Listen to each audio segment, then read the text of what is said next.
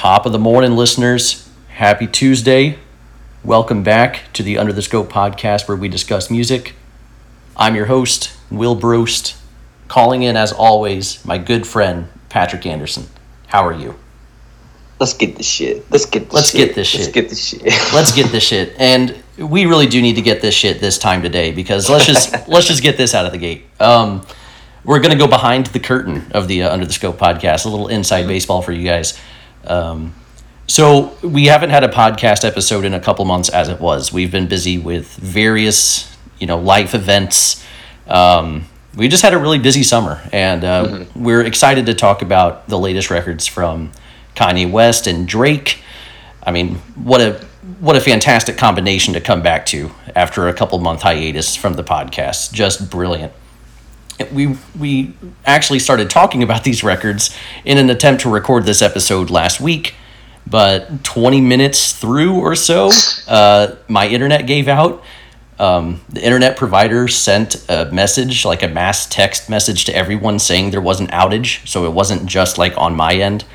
And we lost that footage. We lost that recording. So the first 20 minutes or so of this podcast, to be honest, I don't remember entirely what all you've said anyway. But just kind of a disclaimer for everyone. We got a little bit into our Donda discussion when that happened. But other than that, classic Under the Scope podcast where neither of us really knows the opinion of the other person. Actually, my roommate, Stan, joked brilliantly earlier this morning that this podcast has gotten delayed more than Donda itself has. And he's not wrong. That's kind of true, yeah. Yeah, and so with that, you just want to go into, before we talk about either Donda or Certified Lover Boy, you just want to get into this circus that surrounded the album rollouts, the beef, anything you want to talk about that's not the music itself. Yeah, we kind of touched on it last time too, but yeah, I still feel the same way looking back on it, where it's just honestly, it's kind of like after this hiccup that we had, I was able to kind of like think about what I actually did say, and I'm like, it's even like more annoying in some ways than what I was like saying when we first recorded it. It's just like it's so dumb, like watching artists of this level of like fame and just influence do this kind of half-assed beefing with each other, and like the delaying for the sake of delaying. Like there's no real amount of clout, or you know what I mean, like there's no substance behind the clout chasing in these delays or anything like that. It's just this like stupid, like, oh, mystery, why is it like being delayed? It's because they're perfectionists, and it has nothing to do with the actual album itself. And I'm totally like over the whole album rollout cycle. Yeah, it's just ridiculous. I'm glad you followed it, because I don't want to say I tried not to, but I didn't go out of my way to follow this. I have a bit of Kanye West pre-rollout fatigue. This isn't his first rodeo when it comes to this. And on the Drake pettiness beef side, I thought Story of Adidon, Pusha T, I thought that was it. I thought that was like, okay, Drake's going to stay out of the beef world after that. I was wrong. And, as far as the album rollout, from what I understood, I didn't miss much. And as far as the beef component of this goes, I don't think I missed much from a traditional hip-hop fan perspective of wanting to hear, really awesome diss tracks and, some real clever, like punchlines and insults on a record. I didn't really get that. I got some subliminals here and there. Classic, especially coming from Drake. But, just as a hip-hop fan, the beef aspect of this didn't interest me much. And both of these artists, I'm fatigued with their antics outside of the music. For both of them, I'm pretty much, I think confidently going forward, I can say I'm pretty much only interested in the records they put out. And I would be fine if I never had to hear a tabloid about either of them again. Yeah. Yeah. For Drake, I've felt that way for quite a while anyway. Mm-hmm. So for that, I'm like, that's not that big of a deal to me. Like, I do still want to like hear any music that he puts out, because there's always something to meme about with it, and that's always fun. But for Kanye, it's like, I mean, we've seen this coming, where it's been a few years coming now, where we've been like, all right, well, Kanye's antics have just gotten bananas over the past few years, and it's not fun to follow anymore. But it just sucks that it's still that case. It's still not fun to actually be a Kanye West fan in 2021, you know? Like, so I'm just annoyed by both of them, and extra disappointed by Kanye, I guess. Yeah. Every time he does something like this, it's like, makes me just extra mad, I guess. For sure. And I think some of this too is, I was going to get into this during the Certified Lover Boy portion especially, but Drake's discography post, if you're reading this, is too late, not amazing. And Kanye West's recent discography, I would say after The Life of Pablo, we can disagree on Ye, for example, but Kids See Ghosts we both thought was awesome. Other than that, Kanye West hasn't had the greatest moments. This isn't the peak of Kanye's career artistically either. No. So I think if either artist was at their creative peak, I would be more interested in these rollouts. As is, it's kind of, there's so much good music out there. I think this has been a fantastic year of music so far. And so I just... Oh, yeah. We have limited time, kind of the classic, like, in this age, entertainment is everywhere. Everybody's competing for my attention. And, the Kanye West, the Drake pettiness and the Kanye West album delays, it just doesn't move the needle for me anymore. It really sucks, too, because it's like, I'm not, like, trying to write off their careers, like, because both of them could have very long careers still after this. I mean, Nas is still putting out projects that are, it just shows that, like, you can put out projects for as long as you want, and you will have a following if you reach this level. But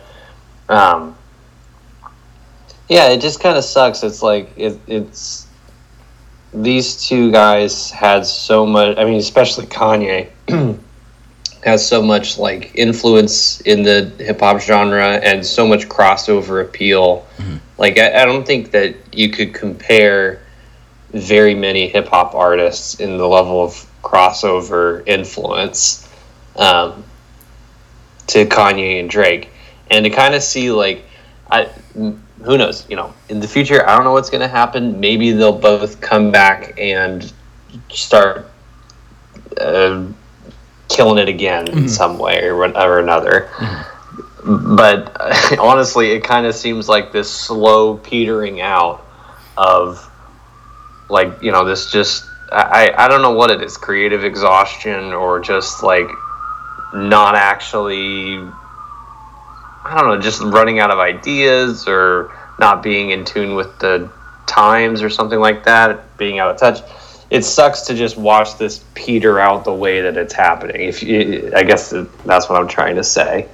Like this is what we're getting from late stage Kanye and Drake. Like, God, this sucks. Like, right, yeah, and most artists, their creative peak isn't 20 years. Kanye West, his first album came out 17 years ago, and I don't have the expectation of most artists to continue to be at their creative peak 17 years in. But Kanye has always, anytime I would count Kanye out, maybe he would kind of come back and surprise me with something like Kids See Ghosts, which I think is an amazing record. Drake is a little different because it's, you know, post, if you're reading this, it's too late. Views, More Life, Scorpion, Dark Lane demo tapes, and then this one we're about to talk about. You know, there isn't a ton there for me to be excited about Drake in the future. Whereas I thought there were aspects of Donda that would have me, you know, they instill some amount of confidence in me about like Kanye going forward. So with that, would you like to, do you have any more thoughts on this before we get into Donda, or? No, I don't want to talk more about the outside antics. I think it's pretty self-explanatory. Very fair. Yeah, let's get into it. Let's get the shit. Kanye West, you know, normally I do an introduction. Kanye West doesn't need an introduction. Neither does Drake, for that matter. You know who they are. Donda is Kanye's 10th studio album. It currently has a Metacritic rating of 53 out of 100. Does that sound in line with how you felt? No, I think it's not that bad. Okay. I think it's pretty weak and very bloated. Yes. And a little bit, it definitely needed a lot of trimming, like a lot. And I'm, again, really surprised that, like, with all of this, you know, quote unquote, perfectionism that Kanye, like, throws into his, you know, mixing, which I think is also an absolute myth that, you know, the Kanye stans want to just project onto him. I think you're right. I don't think it's helpful for his whole persona either. Anyway, but this kind of shows, I think, that, like, I think Kanye's definitely has a perfectionist, like, he probably leans perfectionist in a lot of ways, but I think this definitely shows that, like, yeah, sometimes his judgment is pretty off because, like, this could have been as long as Ye. Yes. Like, and arguably should have. It would have been better than Ye if it was as long, like, if he chose 30 minutes of the best parts of this. Yeah, like the best 30 to 40 minutes or whatever. I agree with you there. This would be better than Ye. This would be pretty solid, I think, actually, because instrumentally speaking, like, production on this, there's some moments where I'm like, whoa, this is really cool. I really like the darkness that he has all the way throughout this, like a very solemn aesthetic to the entire project, but he also manages to really capture, like, that exuberance of like gospel and worship music. He does a really good job with that, so I think that, like, that kind of leaves me with a really, like, it leaves me with a very unique feeling, especially. I haven't heard very many. I guess that's a good thing about this. I haven't heard very many projects like this, just in general. But it does. Everything just kind of runs into each other, and there's so much on this that it gets hard to keep track of what's actually good and what's just, like, more of the same shit. Right. I agree with a lot of what you said. The production, I mean, Jail, I guess, is the first song that has production on it. And so it kind of has this sort of, it's like minimal, but also confident at the same time, a little dark. And I think that's a great instrumental. And then, you know, as the songs, as the track list went, I continued to like the production. And then by the time we got about 10 songs in, Believe What I Say, which has the Lauryn Hill doo-wop sample, in my opinion, it sounded completely different than anything that came before it. And I loved that song, I think in part because everything that came before it it got a little samey, I think. So while I did like the production, I think it got a little too samey. And as you said, some of it just sort of blends together for me. It doesn't help that there's 27 songs on here or whatever. And that's the biggest sin with this album. not to mention that, like, yeah, 4 of the last tracks are just remixes. Like, it's not that different. The one is Jesus Lord was already like a 9-minute song, and all the remix does is add like 3 minutes of verses from the Lox. Like, everything else stays the same. But it was kind of funny when I realized that these remixes really don't change much. Yeah, they're not that different at all. Like, really, especially Jail Part 2. Yeah. Like, all it is which is totally also, I mean, just a stunt on his part, I guess, because he's got the 2 most recently canceled people in music on it. I'm glad you brought this up. I can either do this now or when we talk about features. You let me know. Let's hold up. Okay, because I have more thoughts on that too. I don't want to go on a whole digression right now. Sure, that sounds good. But yeah, I'm not like totally honestly in the camp of like Donda sucks. Like, I think that this is a pretty interesting attempt at an album, but it rarely ever feels like I'm actually listening to an album, and it mostly just feels like I'm listening to Kanye just kind of like just throwing stuff out into the world, and like, and I think that like that's cool in some ways. Like, it's cool to just kind of see this level of open expression and like him just kind of putting out everything onto one project. But like there's nothing about it as a cohesive project itself that makes me want to go back to it and listen to it in full over and over again. Like, I'm exhausted every single time that I listen to it all the way through. I'm like, I've had it by the end of it, especially with 4 freaking remixes that don't do anything really to change the. So, I'm not totally against this project, but like, Jesus Christ, like. Jesus Lord. My bad. Even if you took these remixes out, this album is still an hour and a half long.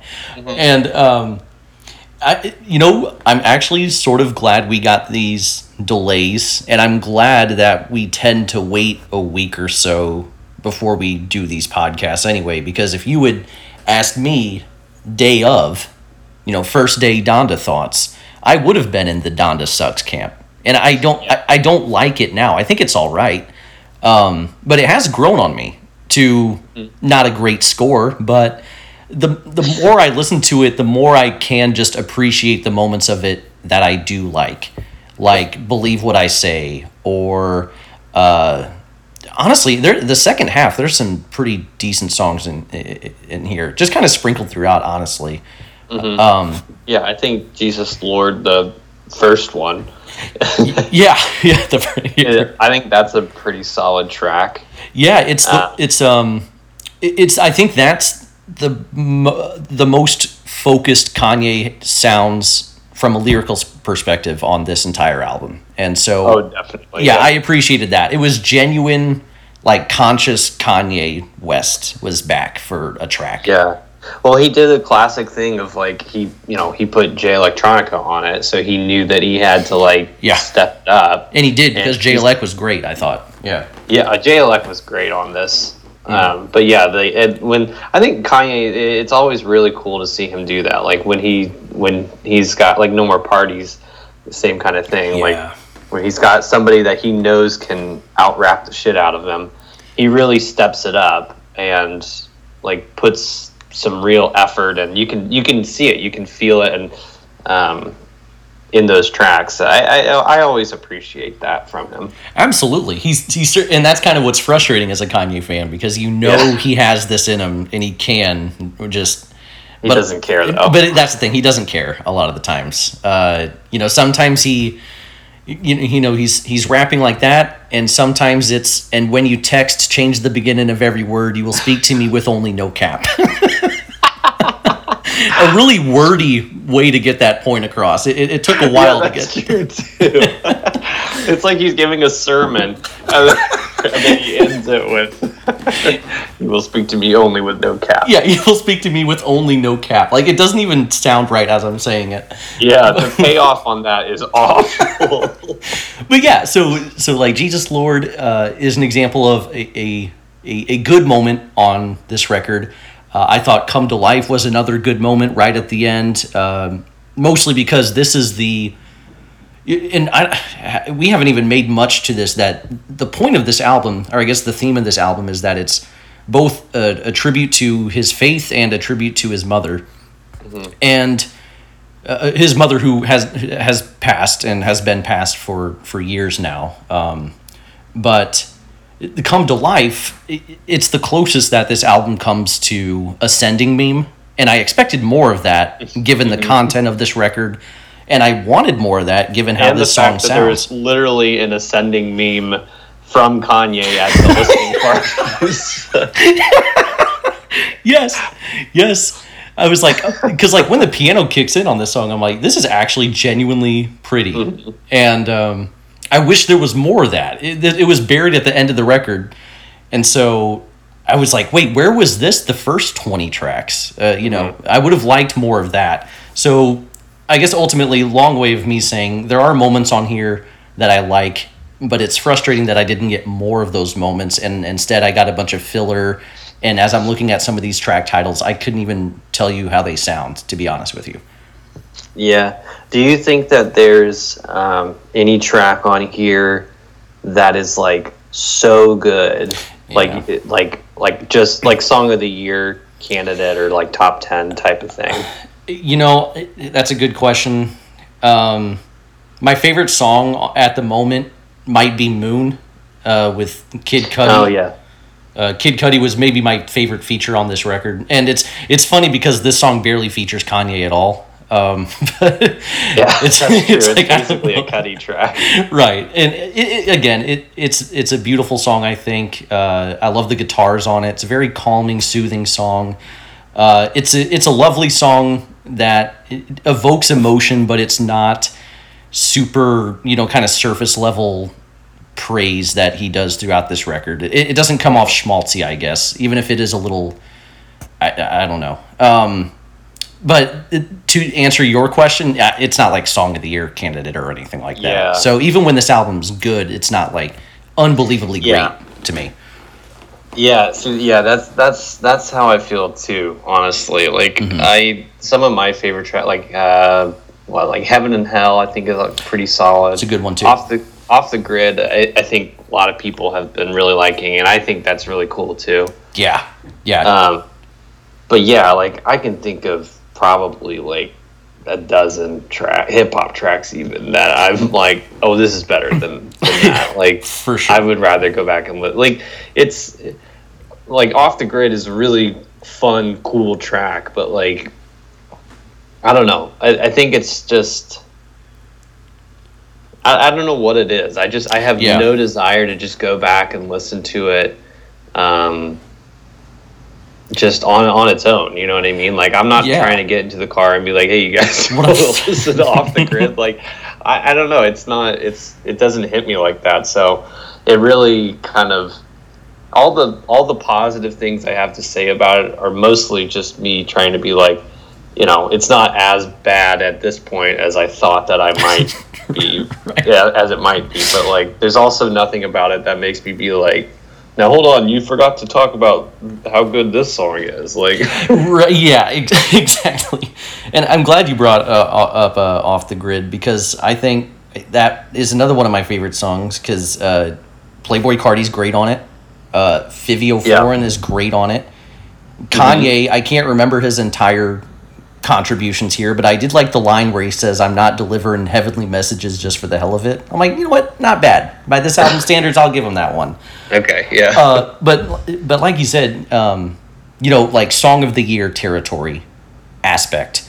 I feel like Ye, like an example is like Ye. I was just gonna say that. Probably, besides Jesus is King, which I forget about sometimes. Yeah. Yay, like I did not really like that much, but that had Ghost Town, which that's exactly thought was right. Song of the Year candidate. So. Absolutely. The score for this that I'm going to give this is, I think it might be exactly the same as what I gave Yay, but Ghost Town is better than anything on this album. Yeah. And that album doesn't suffer from being way too long, which again is the Achilles heel. Did you want to get more into like were there other complaints? We've been pretty positive to this point. Yeah. I mean, you're probably more positive than me on this album anyway. One thing I want. Oh, go ahead. Sorry. No. I'm just agreeing with you. Oh, okay. As you should. Yeah, that's how we do it. That's. I did kind of want to get more into like the themes of this record. Like I think I like a lot of the features on this record because many of them do contribute to the faith aspects of this album and to, I mean, not their relationship with Donda West, but like their relationship to their own family or, their own loved ones. And like Fivio Foreign, once again from Off the Grid, he goes into this like long verse that's like super from the heart, and that's really effective. Mm-hmm. But a lot of these features just like, Baby Keem, for example, they distract from the themes of the album. And so Donda is sort of 1 foot in, 1 foot out with the themes of this album, which kind of messes with the cohesion for me. But at the same time, would I rather listen to an album like this, or would I rather listen to a 2-hour hip-hop album that is strictly about, faith and, so I don't even know ultimately where I land on it, but it did kind of throw me at times, given a song like Junya, which is a song about Kanye's nice Junya Watanabe watch, I believe. Right. It's like exclusively about that until the very end of the song when Kanye remembers that this is supposed to be an album about God, and he says God's time can't fit on a wrist or something like that. So even if the appeal of this album is supposed to be like, well, as a Christian rap album, it's good for that. It's good at being inspirational. It's good at maybe, preaching the word. I don't think it does that aspect well, if that's the purpose of the record. Yeah. So I don't know. That's my rant on that. But that's a great point. Yeah. Like, cause that's something that I wished I would have gotten more of too. Like, Kanye's obviously, I'm not doubting his devotion to his faith at all at this point. Right. He sounds super passionate about it. Yeah, it's very clear that this is what he is about right now, and it's like really, it seems to be really helpful for him too. So that's great. Mm-hmm. But yeah, like I'm not getting any conceptual, like it doesn't need to be super heavy concepts on this, but like I'm not getting a cohesive thematic on here about faith and religion, which is something that I would have loved to see out of Kanye, because I think he's got a really interesting perspective on Christianity in general, honestly, because he really likes to dive deep into that, like I think he really likes to dive deep into the existential dread of being a person, and he uses Christianity and his faith in God to like kind of pull him out of that. And I think that that's a really interesting and he's very self-aware of that. That could make for some awesome stuff, but he rarely touches on it to that extent. He just kind of goes very surface level with his faith, and it's kind of like, all right, well, I've heard this like I grew up with this messaging. Right. Like I don't know. It's just annoying, I think. That I agree with you. And the lack of direction too. You're 100% right on that. It makes me feel like what's happening here? Like I know that you really feel this stuff, I'd really like to see a little bit more commitment to it, like lyrically or even, I don't know. Aesthetically, I think it's pretty consistent, but Yes. lyrically especially, like what's happening.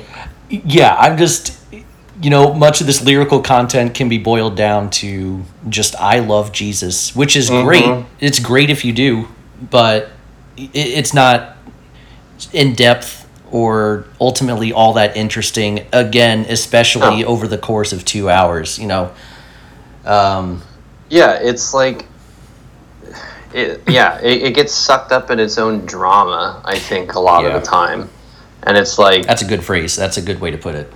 yeah, I'm again, like the spiritual awakening that he's, or reawakening, I guess, that he's had is like, I'm not trying to like, shit on that or anything. I'm not a religious person really, but I do have a lot of respect for, or I guess, I don't know. I respect like people like that really want to like really dive into this stuff and like treat it, as long as obviously not hurting other people with your beliefs, but like really dive into this stuff and like get to know it and like find a way that it works for them. Like I think that that's such a cool thing. Religion can be really interesting, especially when you use it in art. It's like it's crazy, but yeah, like Yeah.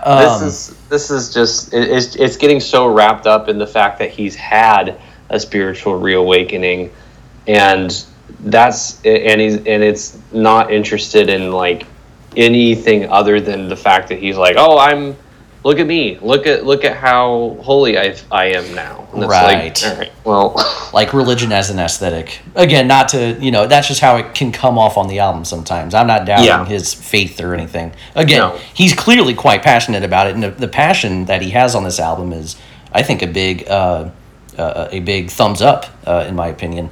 But if I'm comparing this to an artist like Sufjan Stevens, who often makes religion kind of the focal point of some of his songs, and in a way that is consistently creative and beautiful and engaging for the listener. Yeah, and thought-provoking. Yeah, exactly. Right. And it's like, right, it doesn't feel like, again, I'm not religious either, but it doesn't feel like excluding the non-religious people when I listen to Sufjan. I hear it as like someone telling his own tale of his faith, and in a way that I find compelling. But again, with Kanye, okay, this album is about his faith. This is the guy that made Jesus Walks. Okay, this album is about his mother.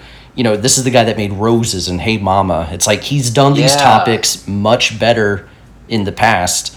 And the Jesus Lord verse is pretty good. I know he has this in him, and that's why it's frustrating for me. That's a really good point too. And then we can get off of this whole thing, but like the album is called Donda, and there's rarely like any instances on here other than obviously the Donda chant at the beginning. Yeah, and then which is cool, by the way. Yeah, which I think is cool. And then the track where he's got his mom speaking, I guess. I think it's literally called Donda.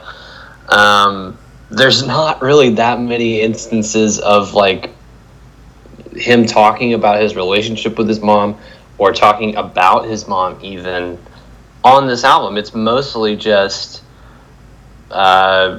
religious kind of like meandering like all the way throughout, and it's like I don't know, like that's it doesn't have to be, I guess, about his mom, but I'm just very confused as to like what role he was trying to have like that play in the album. You know what I mean? Yeah, no, that's absolutely, I totally agree with that. There's just so many directions this album wants to go, and ultimately I think that hurts it. I kind of want to go on to some other messaging I wasn't super thrilled about, and this is where I think I'd like to have the Jail Part 2 conversation. This was, I hated this. I genuinely was like, this is bullshit. I can't believe like this was still on the record. And we can throw the Chris Brown feature on an entirely separate song. We can kind of include this in this. But the chorus of Jail Part 2, again, is the chorus of Jail because it's, it's the same fucking song, basically. But, the chorus, the whole point of the song, okay, it's guess who's going to jail tonight? Well, God will post my bail tonight, right? It's sort of this classic, like, only God can judge me, kind of. It's a common saying, but a saying that I think people use to kind of give themselves a pass for bad actions. And on this remix, the person who's singing Guess Who's Going to Jail Tonight, God Will Post My Bail Tonight, is Marilyn Manson, currently facing multiple sexual assault allegations. And this remix adds a verse from DaBaby, who was recently at the risk of making this yet another cancel culture episode.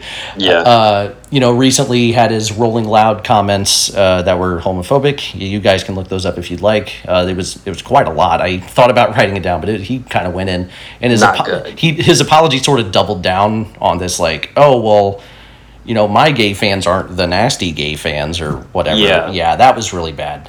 But the DaBaby line that stuck out to me in his verse, I said one thing they ain't like, threw me out like they ain't care for me, threw me out like I'm garbage, huh?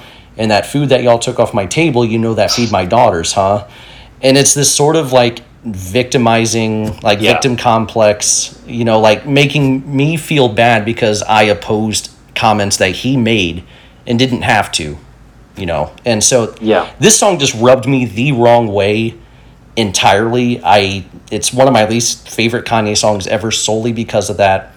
And again, it doesn't help that like he just took the song Jail and just everything he added to it I thought was abysmal. So even from that perspective, it's a bad song. But anyway, production wise, like adding the Marilyn Manson vocals into this kind of sucked. It didn't work out. It's not like they killed it, either of them, so purely from a musical standpoint, he totally could have used Marilyn Manson like better on this because like he's drowned out in the rest of the chorus, and like when his voice does cut through, it sounds pretty bad, honestly. And it's also really weird to hear Marilyn Manson talking about God's going to post my jail tonight, or my bail tonight. Even in his past stuff, he's been so openly, anti-Christian, anti-God, very edgy, atheistic kid type of stuff. And then he's like, it's actually a really good point.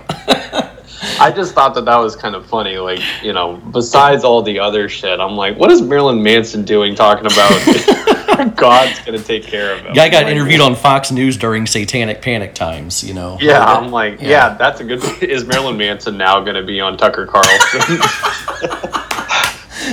Time is a flat circle. I love it. Incredible. What a timeline. I totally agree with you, though. This was just... It was such a clear, just like, oh, you can't tell me what to do type of, like, thing, just inviting these. And it's like, it felt kind of this, like this thing from Kanye of being like, we should forgive everybody. The only God can judge us type of thing. But he's like putting himself at the center of it and like basically playing, confessional, I guess, for DaBaby and Marilyn Manson to be like, I don't know. You guys might throw them out, but I'm not gonna abandon I'm not gonna abandon these people just because of it's like, God, get over yourself. Like, right. It was a clear, just like, ego trip from Kanye, and then just to have them on here was like, musically speaking, just sucked. I mean, it does suck to say, but DaBaby's verse is better than Jay-Z's.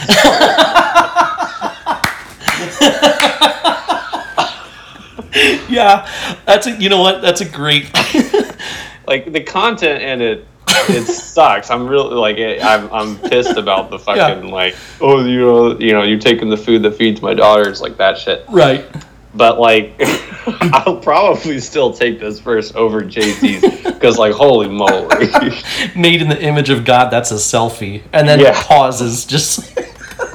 Just let that sink in. Yeah. Oh my gosh, it's just. Yeah. Well, and kind of last thing on this whole aspect. I don't know if this album is for religious people and it's like a service for them, or if this is an album, as he says on freaking Late Registration, to turn atheists into believers, or on College Dropout. My bad. So I don't know who this album is for, but if it's attempting to convert people to kind of like a more religious aspect of life, that track's inclusion, I think, undermines his entire message. Like, that's a great point. Like, if when I listen to that song, it's like, okay, well, how much of the rest of this should I be taking seriously? Or it's, you have this genuinely like good messages throughout some of these songs, and then you kind of end the album with that, and I'm like, well, wait a minute, I don't know about that. And so I'm feeling conflicted on that. Again, me trying to figure out the purpose of this album, which, as far as I know, doesn't have any. And maybe I'm just overthinking everything, but alas. Yeah. No, I think that you nailed it with that, because it really shows where Kanye's priorities are at the end of the day, and that's just him. Like they're focused entirely on him. And even the inclusion of this was him just trying to put himself at the center of controversy again. Yep. And it's like, with both of those guys, it's like, just, he couldn't have chosen like a worse pairing, I guess. He really couldn't have. It's really for incredible. It. And it was such an intentional thing of him putting himself in the middle of it, to be like, oh, what do you think of this? And I'm just like, fuck you, man. Like, this sucks. Yeah, no, for sure. It totally agreed. Any other quick thoughts you wanted to get out there before we transitioned over to Drake? And final thoughts, I guess. Feature wise, I just want to say, Playboi Carti is the MVP of this album. MVP, love it. Nice. Okay, very nice. Yeah. He's on here twice, so that does help. Well, technically, I think like 3 times, right? Isn't he on the? Oh no! Well, is he on Jail Part 3? Are we counting the Junior Part 2 as? Oh, we are. Song? You know what? Yes, we are. Yes, we are. So yeah, I guess he's on here 3 times. Unbelievable.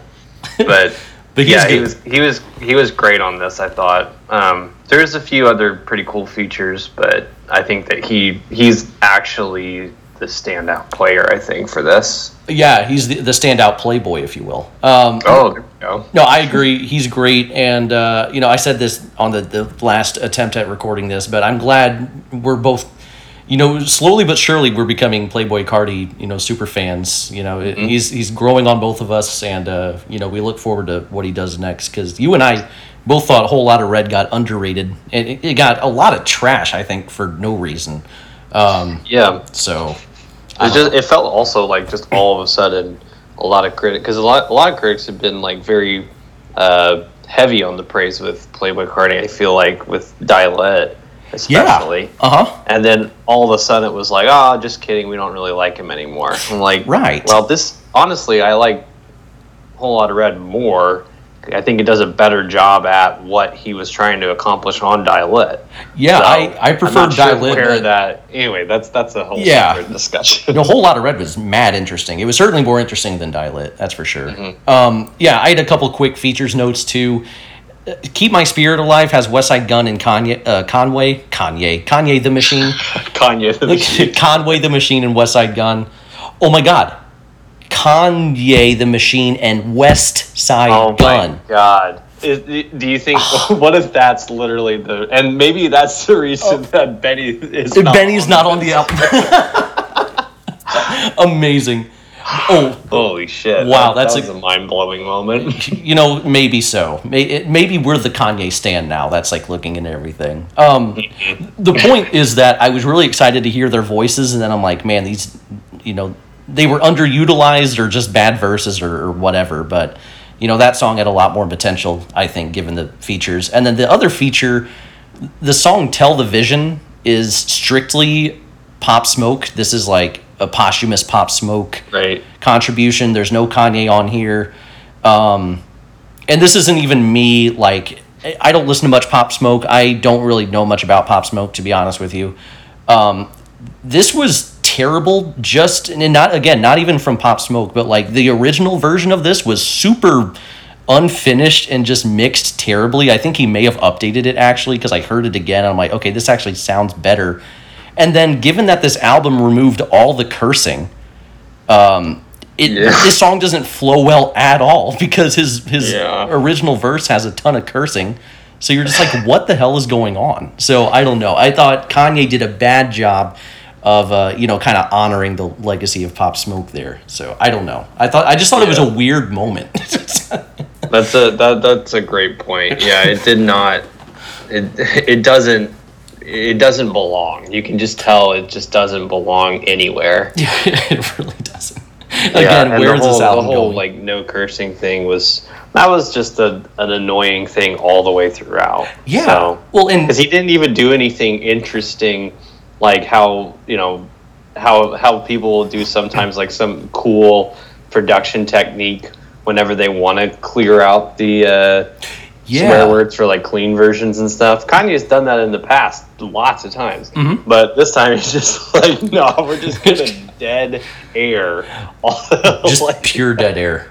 Yeah, not even a beep or anything. Mike Seatown had a great point, which is that if you want your album to do this, why are you having all these features send in verses with like mad expletives in them?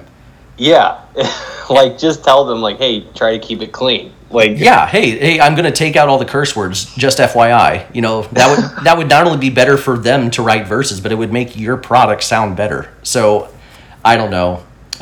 Anyway, we do got to move on to Drake. Kind of quick final thoughts. I don't want to. Well, we can either stay on Kanye or move to Drake. It's really just a trolley problem, but it's. Let's just talk for 30 more minutes on Kanye and then quickly give out a Drake score. This album, it's the biggest sin of this album is that it's bloated, but I also didn't care much for, kind of some of the content, and also like how the content was prioritized or delivered. It wasn't super focused. It wasn't finished despite the delays. But there are some pretty good moments on here. There are some creative moments. There are some little flourishes here and there I liked, like the song Hurricane, where it's like the "Don't Let Me Drown," like specifically that line delivery I thought was great with the choir. So there's still a little bit here and there that like makes me think, Kanye can come out with like an 8-song album and it's great. But this is not an 8-song album. This is, I think, 27 songs, and it's way longer than it needed to be. So I dislike it. I don't trash it. I don't hate it, I guess. I used to think it was trash, but now I think it's just kind of eh. So I'm giving it a 4 out of 10.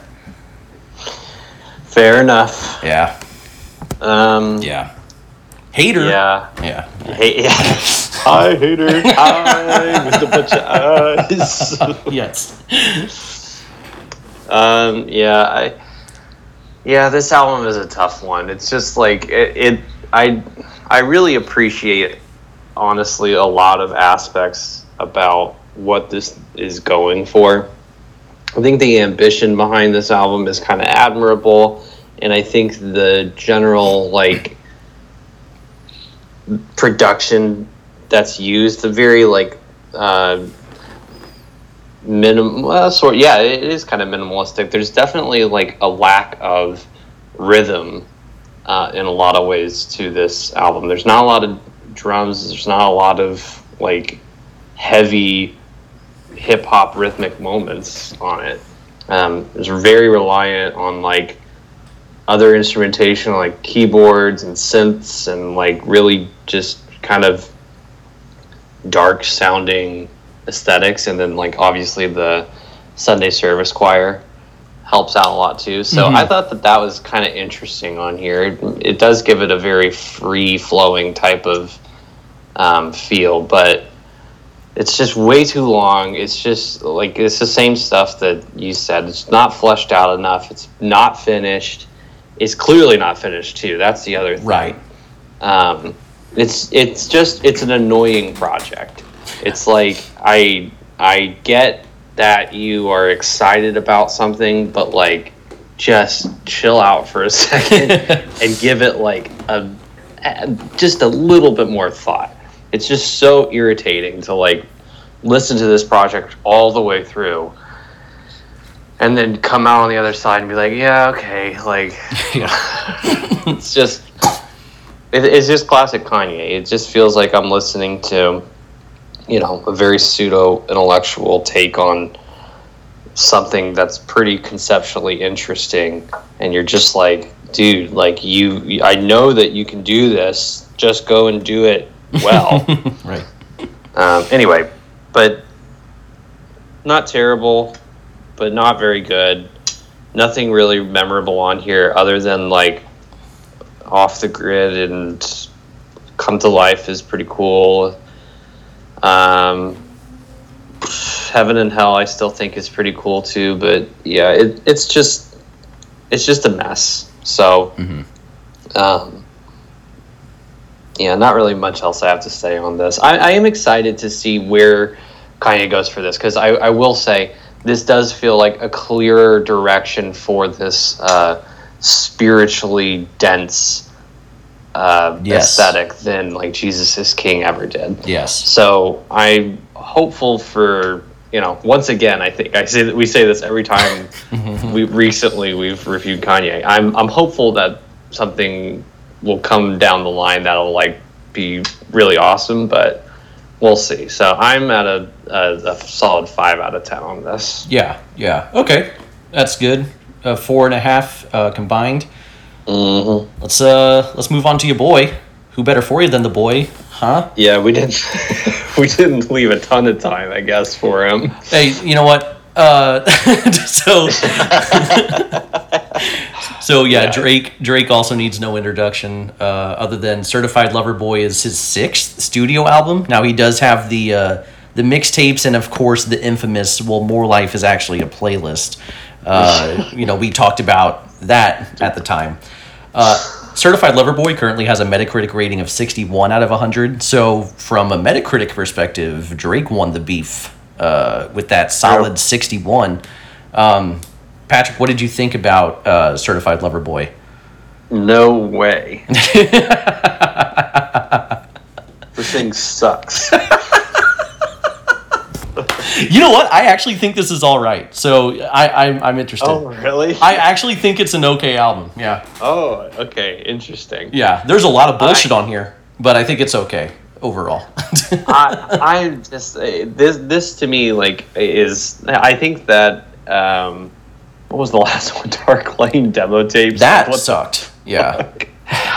In comparison to that and like Scorpion, there's like a couple of moments on here, production wise, that I'm like, oh, more interesting for sure. Mm-hmm. And I can tell that Drake's really trying to like go off a little bit more in at certain points on this, but like I'm just so sick of dude, this whole thing. It's just like, it's so irritating. Like this is an album that I don't know. It could have come out. This could have come out at just the same exact time as Scorpion, and I wouldn't be able to distinguish the two. To be honest, like actually, that's not true, because the standout part of this album is how like absolutely like weirdly. I'm trying to say how weirdly creepy it is in a lot of ways. Yeah. And very like pretty offensive in a lot of ways too. Yeah, I can't defend that. Yeah, no. Yeah, and just I don't know. It leaves me with a very icky feeling in certain parts too. I think that's the first and only time I want to use the word icky on this podcast. Oh God. Yeah, I'm not a fan of this one.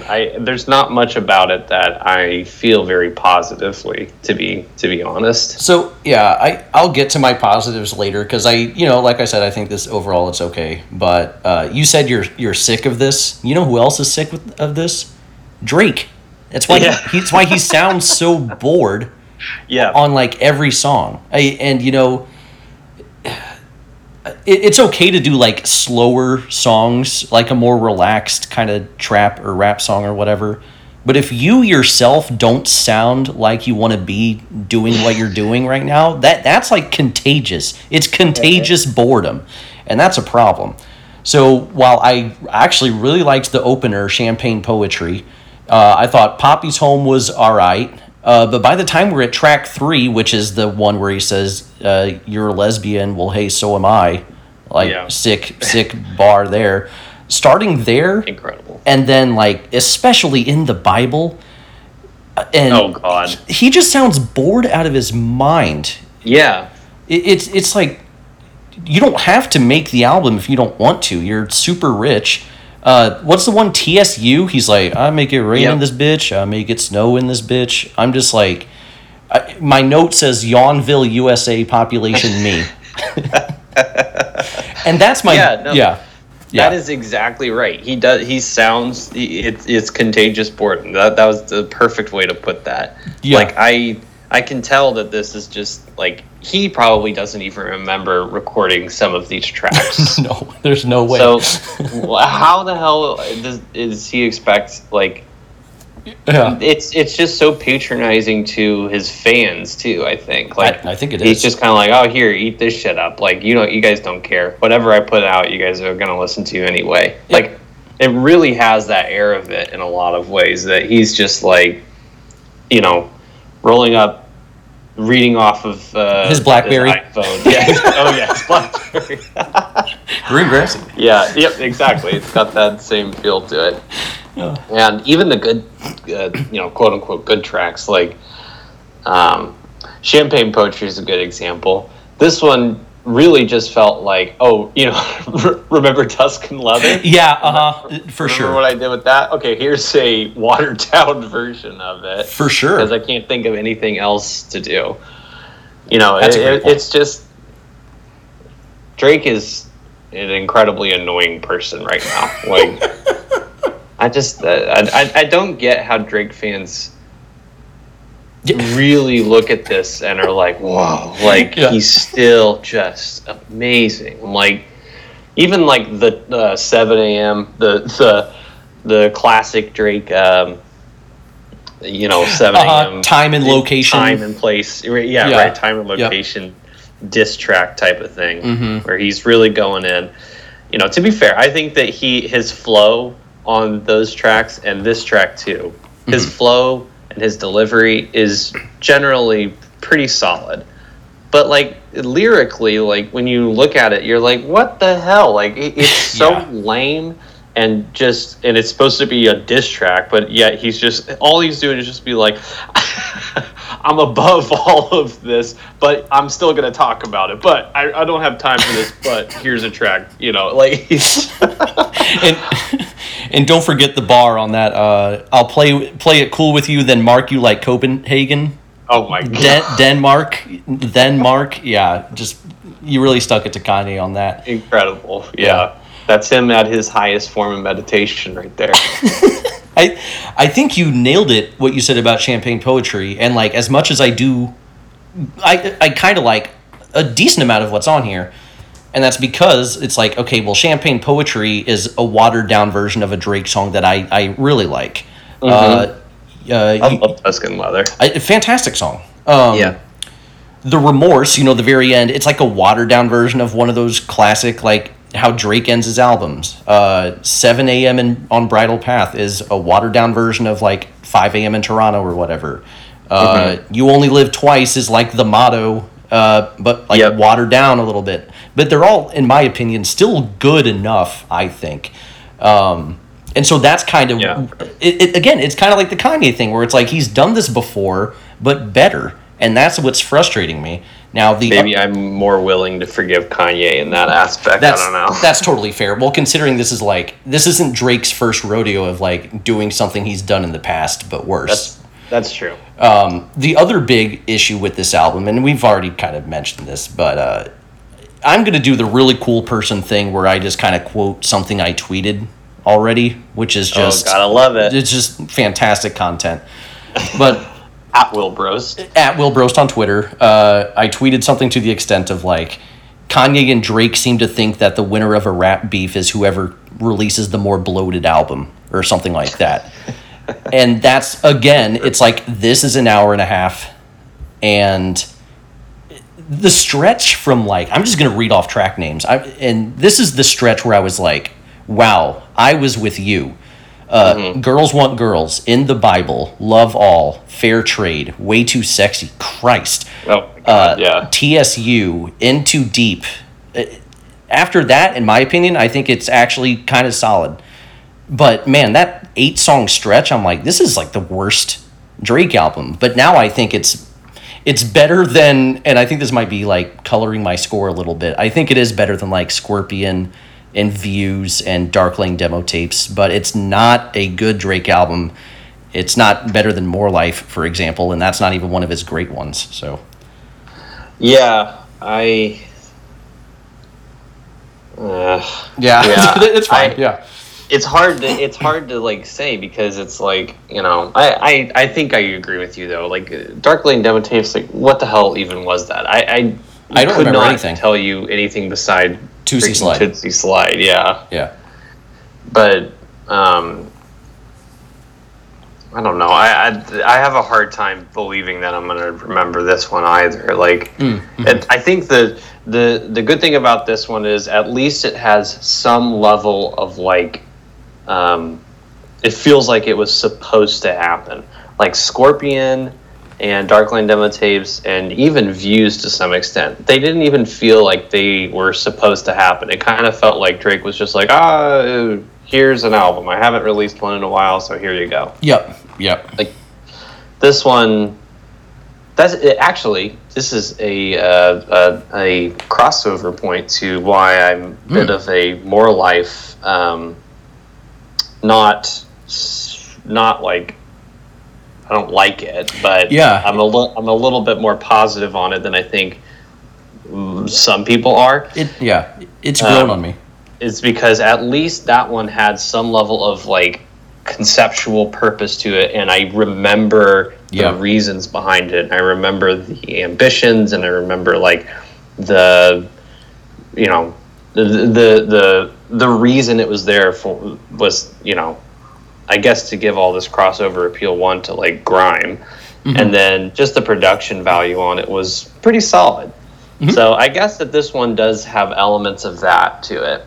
Like it definitely has served some level of purpose, but it's also like the lowest bar to jump over in terms of like just releasing an album. Yeah, just to right. Like, yeah, no, I think you brought something up, and we've talked about it already, but like the whole like, oh, this is kind of just Drake we've heard before, but like watered down a little bit. And while I think this result is better than Views, at least I can look back at Views and be like, oh, that's the dance hall Drake album. Like that's what he was trying to do on that one.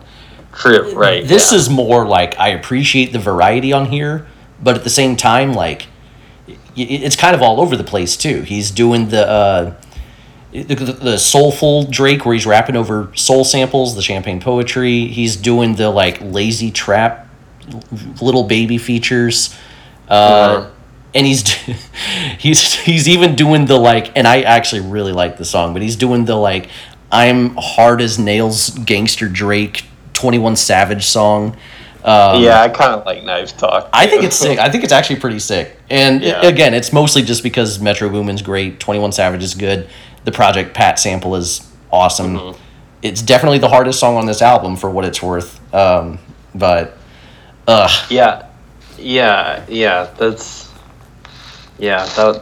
is a good point.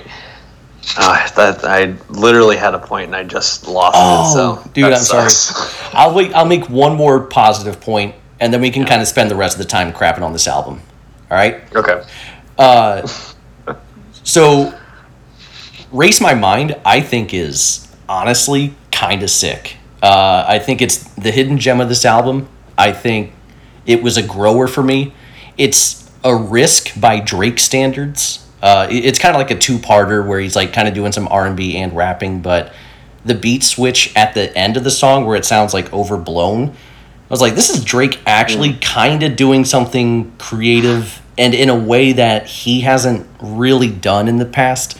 So I just wanted to shout out that song, but we can spend the rest of this podcast doing what we normally do, which is kind of, crapping on Drake for being lame and or cringe and pointing out some of our quote unquote favorite lyrics.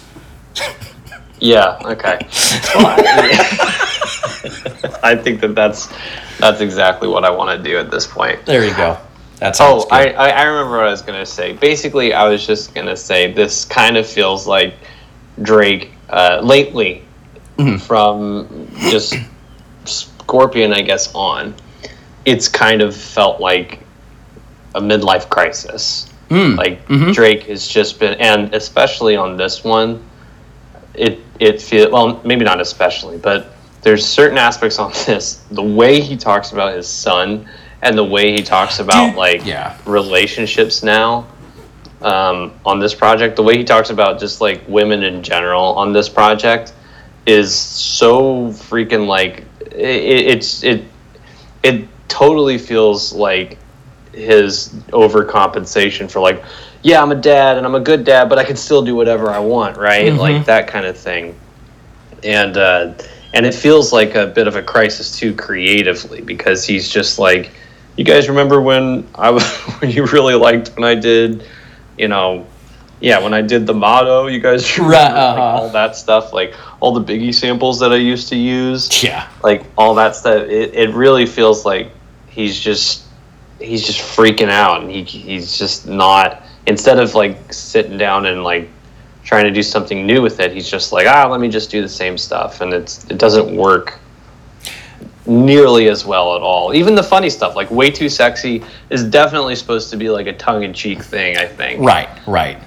But it just comes off cringe as hell. Like, it just comes off so lame, and you're just like, dude, like, please. I hate it because I like that beat, but yeah, like, I think very clearly it's trying to be a joke, but it doesn't, he doesn't really have the charisma to, like, sell it, it's not funny anymore. Right. But I'm glad, and before I forget, when you brought up his child, I wanted to point this out on Poppy's Home, which is a song about reflecting on his poor parenting. Or at least I thought that's what the track was going to be about, given the intro to it, but it ends up not being that afterwards. I'm just like, it was like, okay, addressed that, now back to the album. I don't know, that was so weird. Weird to me. But ultimately, it's just like, I wish this album was more interesting, because this is the biggest rapper in the world, and he has been the biggest rapper in the world for a while now. It's like him and Eminem and Jay-Z and Kanye are like the four biggest rappers of all time, probably. And this album should feel like more of an event than it does. But as our friend Colin pointed out, it feels like we've just kind of moved on from this album already. This is the biggest rapper in the world.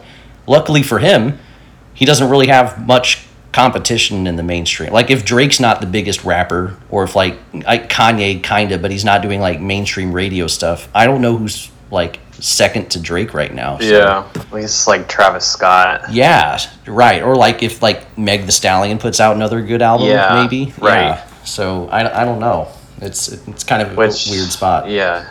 Which I like Travis Scott, but like, it's just a weird, it'd be weird to be like, oh, well, Travis Scott's the biggest rapper in the world. Honestly, it's just maybe just when Kendrick decides to put out a full album, maybe that's the answer to that. Yeah, that's true. He's there's no guarantee for him. You can't really rely on him to be the savior of hip hop anymore. Right. Yeah, for sure. For sure. This guy's making memes that are like more of the hip hop zeitgeist than Certified Lover Boy is. You know, like I've had more conversations about Top of the Morning than I have about this album. So good. Let's go back and forth on some lyrics, shall we? Oh gosh. I'll start with one that, you know, this is a negative for Kanye as well. So this is actually on the Kanye diss, the 7 a.m. on Bridle Path. Drake says, you could at least keep it a buck like Antetokounmpo. And the line on Donda is, I won with the Bucks, boy, let me Giannis. And I just want to give a PSA to like any aspiring rapper out there. The Bucks just won the championship. We got it. You don't need to do the like, oh, Bucks, like deer, but also money. Yeah. By the way, Giannis, I'm like Giannis because Bucks. You know, that line was done by Jadakiss like 15 years ago. I just want to, if anyone's listening, we're done with this punchline already, all right? Giannis Good? is probably done with it too, honestly. It's But, like, absolutely. can somebody call me out in a different way, please? Right. Like, At least like Freddie Gibbs came out with a song called Giannis, and I was expecting a line like that, but it was Real G's Move in Silence like Giannis. I'm like, that's actually pretty good. But we can't do this like the Bucks, like money, Giannis, I'm Giannis. It's like Jordan Pippen bars again. It's like we're done with this. So that's the one I wanted to start with. What's another good line that stuck out to you? I got one that's on No Friends in the Industry. Oh boy. Which is also like, God, Drake needs to just shut the fuck up. Take read the room. Like, Yeah. There might be a reason for this whole No Friends in the Industry thing. And one of them is because he drops lines like, I was known for snapping when I chat before the app. I didn't even catch that one. Dude, like, what? Oh, that's so funny. I mean, it's funny because it's oh my God, it's just What does classic it even Drake. mean? Like, I don't know what it even means. Like, he's like, when I snapping when I chat. Like, what? Like, you just go off on people when you talk to them? Yeah, Like, I get it. Like he gets mad in the group text or what? I don't know. yeah, and he was known for it. People were like, oh. Before the app, Drake Yeah, was before, he was yeah. really snapping. God, that's a really 2011, so. that's yeah. That's a really good one. Oh my God, that's funny. That is a good one. Oh God, I want to do a 2-for-1 just because they're both on the same song and they're both like IG caption galore, and it's on The Remorse. The very last line he raps to close the album, which is "Nobody praying for you when you're winning," which is just the classic Drake IG caption. Yeah. And then the other one on this, that's also an IG caption waiting to happen. Bet against me, don't know where they're getting the odds from. I know that when it's done, I'm going wherever God's from. Which, honestly, if that was on Donda, that's actually pretty nice. But it's not. Yeah. It's on this. And so, Yeah. So, Yeah, Drake's got a lot of those. That was the other thing on his 7 a.m. on Bridle Path. Like, he says something about, like, this is, I referenced it just a little bit ago, but he's like, saying this is me at my highest form of meditation or something like that. Like, as he's in the middle of, halfway shitting on Kanye, like, because he's right. not really saying very much. He's basically just stating the obvious of, like, Kanye, all you care about is what people think of you. Like, you just want to make a spectacle. It's like, yeah, dude, everybody knows that. That's right. But yeah, he says something like, this is me at my highest form of meditation.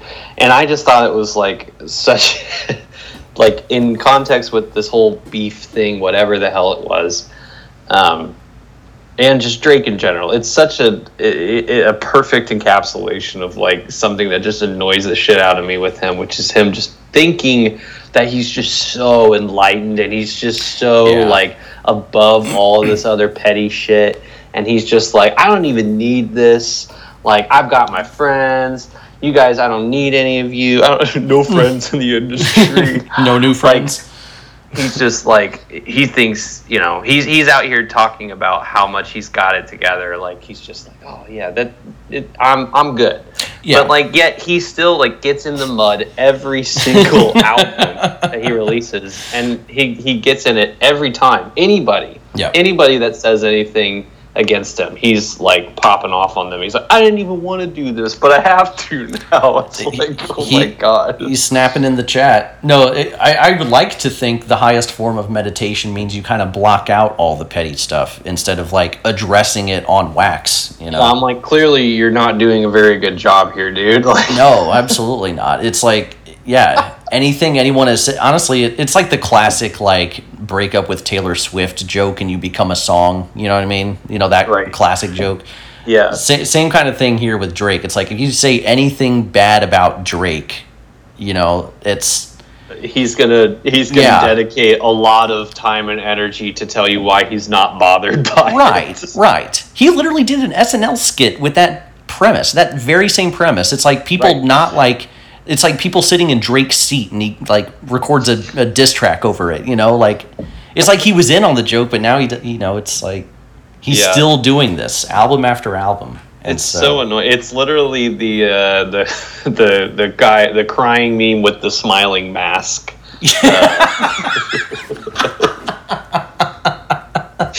It's that's what I'm picturing, like on nearly every track that he's angry on this album. Yep.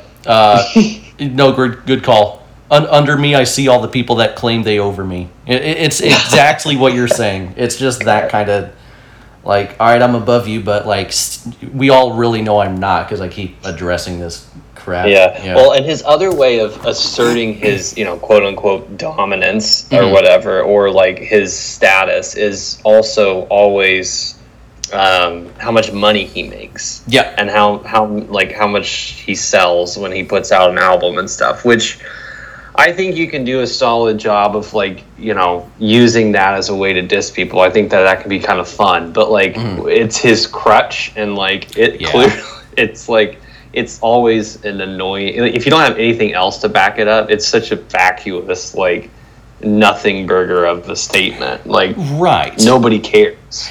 And I kind of like that content, not as like I don't know. I feel like when Jay-Z does that content, it usually to me doesn't come off as like him crapping on other people because they don't have money. It's you know, it's him kind of flaunting his own wealth and all of that, and to some people that's aspirational, but it's not like oh well, you guys are poor. You can't say anything because you don't make as much money as I do. Yeah, which is like a classic, like, it's not even a good argument, you know? It's both insulting and not a good argument. So, you know. Exactly. Yeah. So I have one more line. Lock the door to the bathroom because they're doing something that is not Pepsi. Oh, yeah. So read between the lines on that. What do you think they're doing if it's not Pepsi? God. Yeah.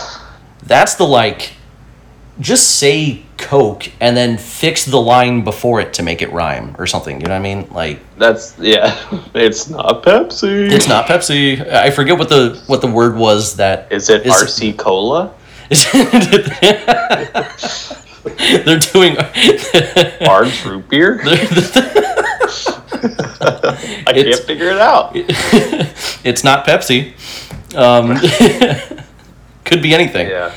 But yeah, that's you know, there were that's on Girls too, isn't it? No, it's on Poppy's Home, the same one where that's right. He reflects on his poor parenting. You know, he spends a lot of time doing that for sure, and then he like within seconds goes to bars like that. Yeah, that's Poppy's Home too. Actually, it's a good. That doesn't come from Drake, but the Nicki Minaj thing. Yeah, where she just comes in at the end. She's like, like, I'm going to collect child support the other way where you have to pay me to be my son. I'm like, if this was actually supposed to be a song written for Drake's son, like he's got to be like, man, Yeah. what the hell? Like, Seriously, yeah, no, that's a really good point, honestly. If this is supposed to be like a touching, like him reconnecting with his son or something, and Nicki Minaj is coming in here with the like, well, my cousin got vaccinated, and then, or whatever she says on it. oh yeah, And then, yeah, it's just like, it's just so terrible.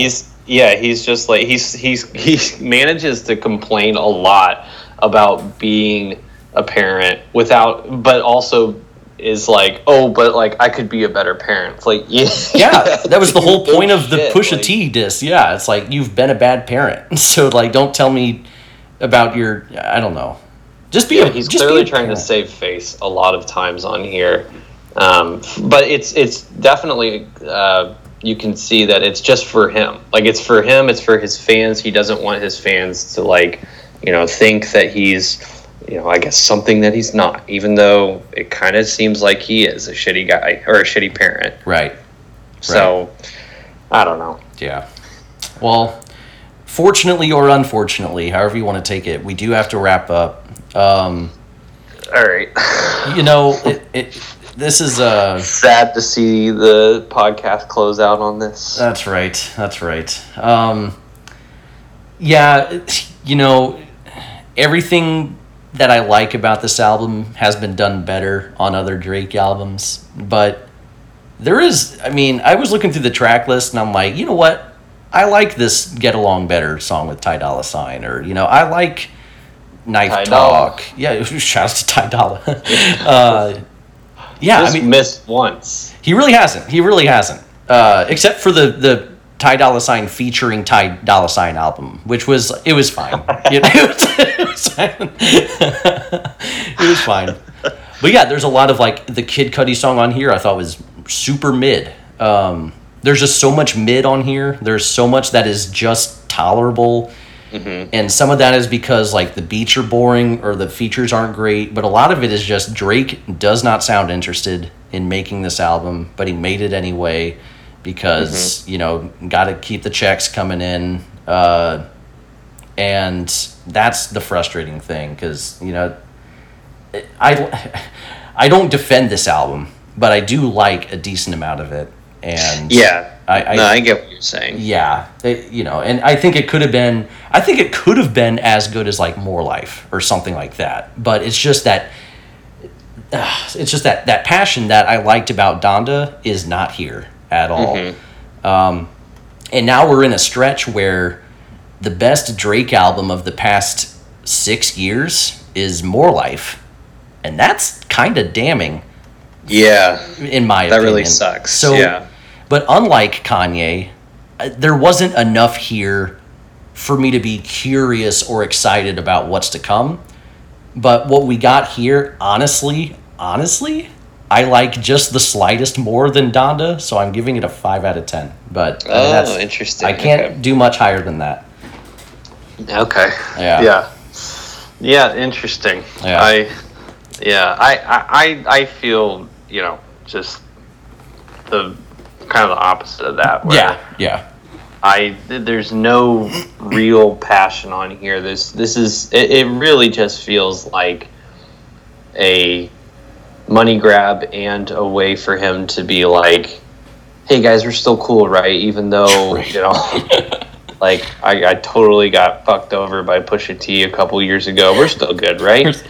Like, and this is the thing too. Like, this has nothing to do with my scoring of the album or anything. But like, this is supposed to be the album, right? Yeah.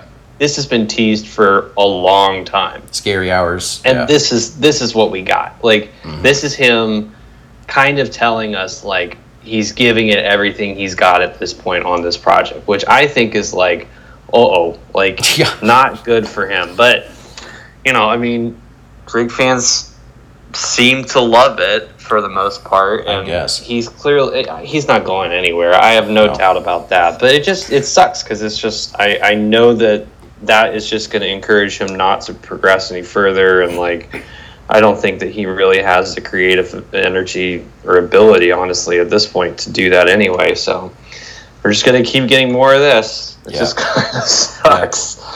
But, you know, if we got lines like "I've been on you like back pockets" to meme about, Yeah. I can live with it. So there's nothing that really stands out for me track-wise on this. Like, all the tracks that I thought were decent, I think, are just absolutely the most average amount of decent that they could be. And the stuff that I think is bad is just like, what the hell levels of bad. So production's kind of cool. Features sometimes are cool. 3 out of 10. Yeah, that's fair. That's a combined of 4 out of 10. Yeah. Donda was a combined 4.5 out of 10. We disagreed though. I'm the big certified lover boy certified fanboy, and you're the Donda super fanboy. The Donda head, yeah. The Donda head, exactly. Yeah, no, you're the Kanye stan. I'm the Drake stan, as evidenced by this podcast episode. I feel bad for both of us.